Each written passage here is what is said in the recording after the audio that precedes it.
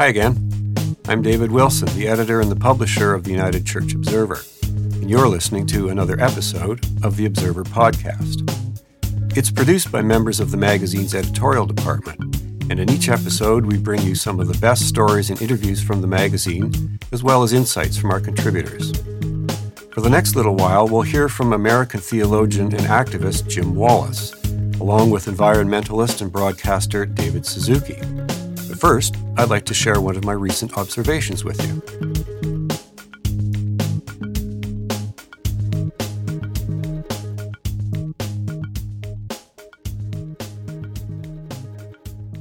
About a year ago, I got into a discussion with a group of friends about our parents, and the cohort famously christened The Greatest Generation by journalist Tom Brokaw. The gist of the conversation was that our generation has had a ridiculously easy ride of it. Where our parents struggled to overcome economic depression and war, we've only known prosperity and peace. We've never been tested, one of my friends observed. His words rang so true. When I look back on my 60-plus years, it's like my generation, or at least the part of it that grew up white, male, and middle class after the Second World War, has lived in a bubble. We've been immune from history. Seemingly, our only challenge has been the pursuit of ever greater pleasures. But I, for one, inherited enough of my parents' worry genes to harbor the uneasy feeling that we might face a reckoning someday. I've always wondered what it would look like if history came calling and whether we'd have the grit to respond to it when it did. The bomb that went off with the election of Donald Trump was also the sound of a bubble bursting.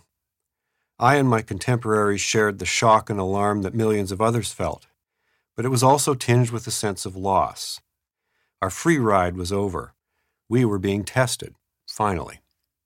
The new U.S. president and the people around him bear a marked resemblance, in tone and substance, to the totalitarian regimes our parents fought in their own generation. The first few weeks of Trump's presidency confirmed beyond doubt that the gravity of the Oval Office would not restrain the new president, but rather inflame him. There was a nightmarish torrent of rash, mean-spirited executive orders, spiteful tweets, scandals, incoherent, belligerent press conferences, and deeply worrisome national security moves. Since then, deepening scandals and the sting of legislative failure do not appear to have softened Trump or those around him one little bit. Now that history has caught up with us, we privileged boomers must find common cause with marginalized groups who've been tested all their lives, and for whom Trump represents a dangerous escalation. The end goal must be to stop him and his cronies before they can inflict irreparable damage on liberal democracy. At a minimum, this means using the courts, political pressure, and diplomatic sway to isolate and contain the president until his term ends. But the best outcome is outright defeat. This likely means marshaling enough legal, political, and moral suasion to convince Republican members of Congress that their own interests are better served with Trump out of the picture. This is a fight for everyone, not just Americans. Joining the battle can be as simple as sending a check to the American Civil Liberties Union or subscribing to the media voices that are calling Trump to account. And it goes without saying that we must resist Trump copycats here in Canada. The upsurge of protests since Trump's inauguration is encouraging, but it's just a start. In the coming months, the movement needs to refine an ethically framed message that speaks to a full spectrum of decent-minded people, including those on the soft edges of Trump Nation. The movement must also sharpen its objectives. For example, insist that Congress force Trump to disclose his tax returns. And it must develop leaders around which it can coalesce. The struggle needs as many recruits as it can muster, but the onus is especially on people of my vintage. We have lived well off the fruits of liberal democracy. Now that it's imperiled, we, in particular, must rise in its defense.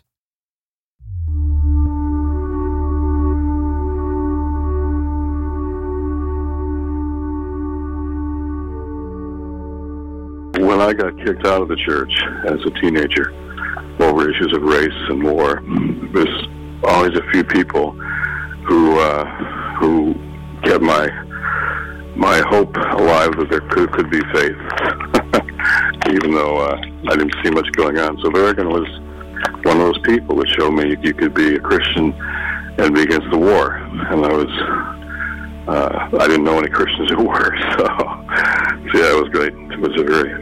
It kept my hope alive in faith. You're listening to Jim Wallis, the founder and the editor of Sojourners magazine, and a well-known advocate for peace and social justice. He recently spoke with Observer contributor Marty Tyndall from his home in Washington, D.C. They discussed the role of faith in the 2016 U.S. presidential election, whether religion can inform the political resistance to U.S. President Donald Trump, and ultimately, where to find hope amidst the turmoil of the Trump presidency. Elections are often decided by margins, and this one, in the end, it was 70,000 votes in 3 states that put him over the top electorally. So these things are beyond our control. Elections and a combination of flawed candidates and flawed messages and alienated voters, and to me, the huge factor of race in this election. This is how it turned out. So the question now for people of faith is, what do we do? And I don't think this was a sort of normal election where, there are mixed results and Christians end up voting in different ways depending on their perspective. I do believe Donald Trump, I will stand by what I said back then, he is antithetical to all of our, to the values of what Christians say they believe. He's antithetical. Put it in classical context. Every Christian order, every renewal movement, every time revival springs up, Catholic orders to evangelical revivals, even the spiritual disciplines are normally in response to 3 things: money, sex, and power. So Donald Trump is a worshiper of money, sex, and power. So in terms of traditional Christian values, he's the antithesis of those values. And he actually ran on racial bigotry. And so what is often implicit in American politics, he made explicit. What is often covert, he made overt. So there were a lot of, in fact, this was the election revealed an incredible racial divide in this nation, because Canadians need to really realize what happened here. A majority of white people on every level, not just white working class, but every level, and without a significant gender gap, a majority of white voters voted for Donald Trump, and people of color overwhelmingly voted against him. Now, sometimes you hope there'd be some leaven or salt or light from the Christians, but white Christians voted exactly like their white tribe. In fact, in some cases worse, more for Trump. So white Christians, a majority of them, white Catholic, white mainline Protestant, and white evangelical, most of all, voted for Donald Trump. When Christians of color voted against Donald Trump, and Christians of color are saying to their white brothers and sisters, clearly racial bigotry wasn't a deal breaker for you, wasn't a disqualifier. Because many of them are saying, well, we didn't vote for him because he said those things. We don't agree with those things, but it wasn't a deal breaker. So I think we have more distrust in the faith community than I've seen in my lifetime.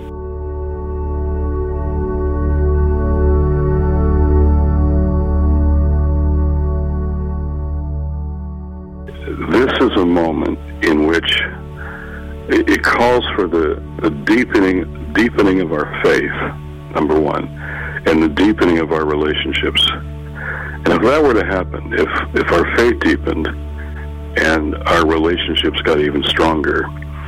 Who knows what kind of spiritual and even, political influence might come from this time, ironically. So the frame that I'm going to be using from this point is faith, resistance, and healing. Those three: faith, resistance, and healing. This isn't going to be a time of reform, of changing things for the better. I think there's going to be a new and deeper movement of faith and justice in this country because of this danger that we're feeling. So usually it's when we go to your place, when we go back to our scriptures and actually read what our scriptures say and decide to actually do what is said. Two, when we build relationships, undocumented people fill our churches. They're pastors in many of our churches, and we have formed relationships with the people who have come, and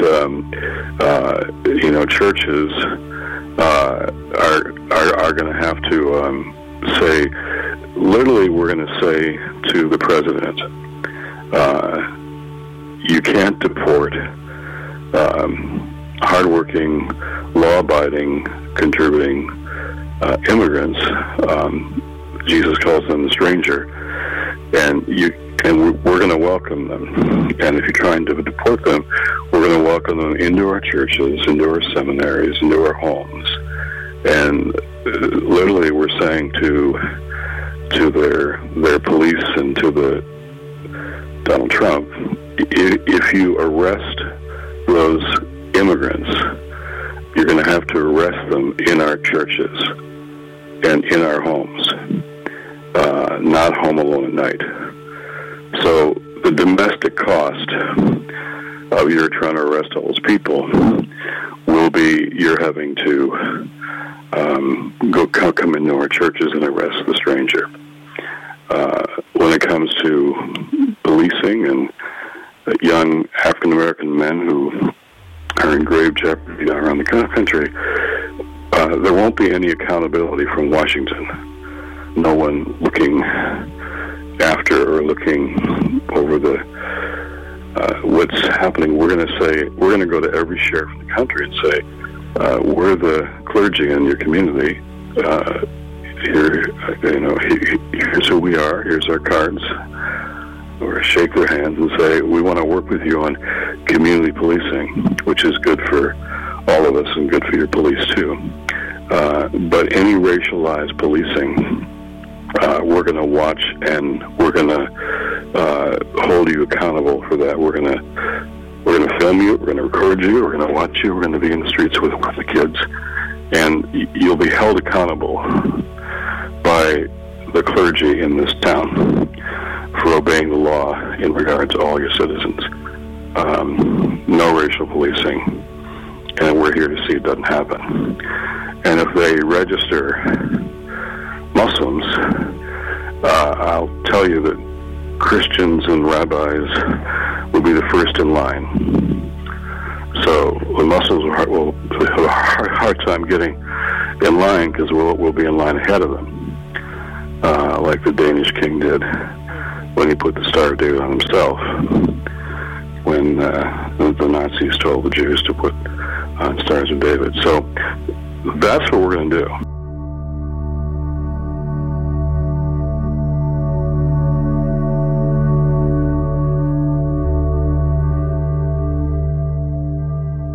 Hope is always the most important thing that faith communities have to contribute to movements for social justice. We've got constituencies and infrastructure and all of that. But finally, it's the hope in the end. I learned that in South Africa with Desmond Tutu and others during the difficult days, under apartheid, hiding out and living in black townships and being interrogated by the security police and watching the churches there, actually believe that when kids in Soweto, teenage kids, when I'd ask them, will your children ever breathe free air? In South Africa, 14, 15-year-old kids would look me in the eye and say, I will see to it. I will see to it. And I knew apartheid was done when I heard those kind of commitments. And when Desmond Tutu, he believed that they would one day win, and he bet his life on that. And I saw it happen again and again.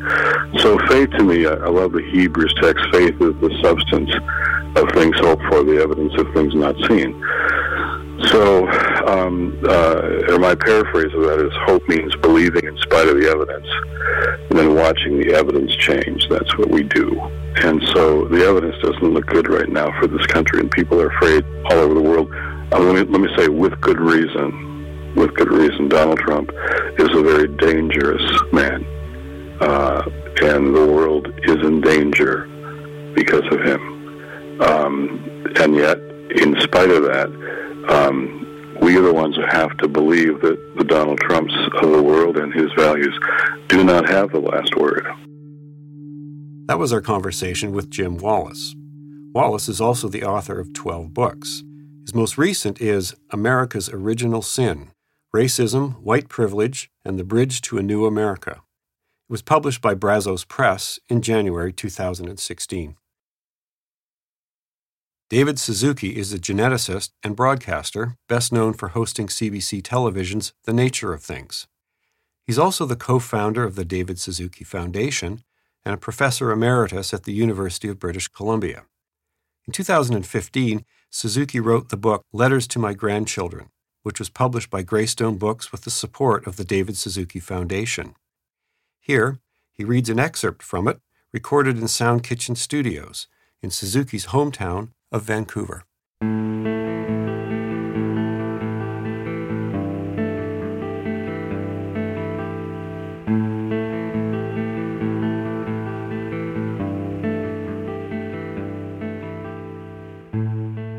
My dearest ones, I hope I don't get too preachy here when I talk to you about what drives us to do what we do and what values should motivate us.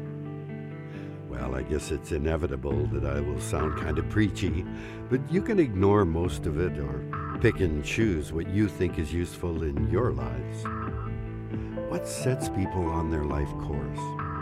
It's a question I've often asked myself as I watch you grow older. Tomo, as the eldest of my grandchildren, your incredible athleticism in hockey, football, and snowboarding seemed to be leading you to some kind of career in sports. I was so surprised and so proud when you morphed into a snowboard activist, trying to entice young boarders to notice the world around them, how they were affected by it, and how they could make it better. Because of your Chilean roots, you could snowboard in Canada during the winter and then continue snowboarding in Chile during our summer. But as a result, you were exposed to issues of poverty in South America and to environmental concerns like the plight of sea turtles. And you've gone on since to become an environmental activist. I wonder where that will lead you to in the coming years. But go for it.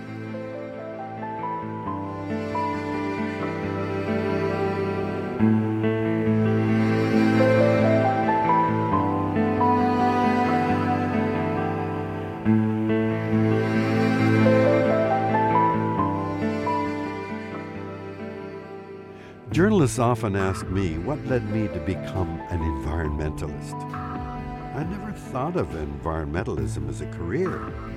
And when young people ask me how they can save the world, I tell them not to worry about the world. The planet will do what it does, with or without us. I tell them, follow your heart. Do what you love, whether it's art, music, writing, or fixing cars or carpentry. You see, environmentalism is not a specialty or a discipline like medicine, or teaching, or law. It's a way of seeing the world and recognizing that we are part of the biosphere, that we are dependent on nature for our health and well-being, on clean air, water, soil, photosynthesis, and biodiversity. We need everyone to see the world through that lens.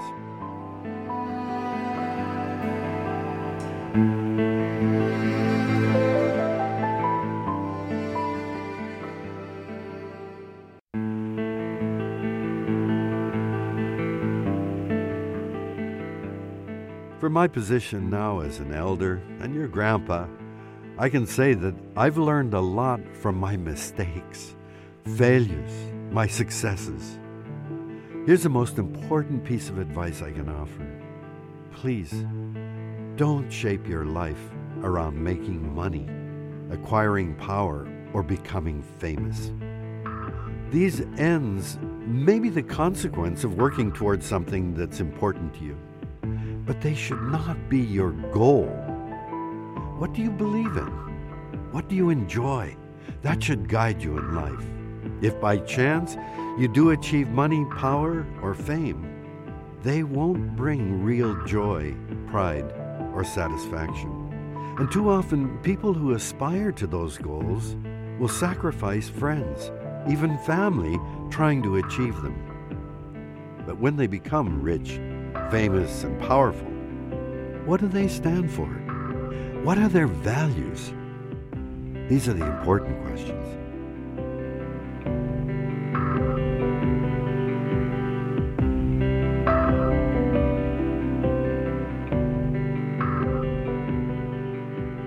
David Suzuki has written more than 50 books, including many for children. His latest, which he co-authored with Ian Hannington, is called Just Cool It: The Climate Crisis and What We Can Do. It was released by Greystone Books in April. You've been listening to the Observer Podcast, which can be found on SoundCloud, iTunes, and at ucobserver.org, where you can find links to everything we talked about in this episode. Also, you can follow us on Facebook and on Twitter at UC_Observer. This podcast was recorded by David Wallen and produced by our digital content editor, Kevin Spergaitis. Music was provided by Poddington Bear through the Free Music Archive and Grammy-winning composer Moby through Moby Gratis. And it's hosted by me, David Wilson. The Observer's print and online editions are put together every month by me, Managing Editor Jocelyn Bell, Senior Editor Kaylee Moore, Assistant Editor Elena Gritson, Senior Writer Mike Milne, and Art Director Ross Wolford. We'd like to acknowledge the financial support of the Government of Canada through the Canada Periodical Fund of the Department of Canadian Heritage. Well, that's it. We'll be back with another Observer podcast in the coming months. See you next time.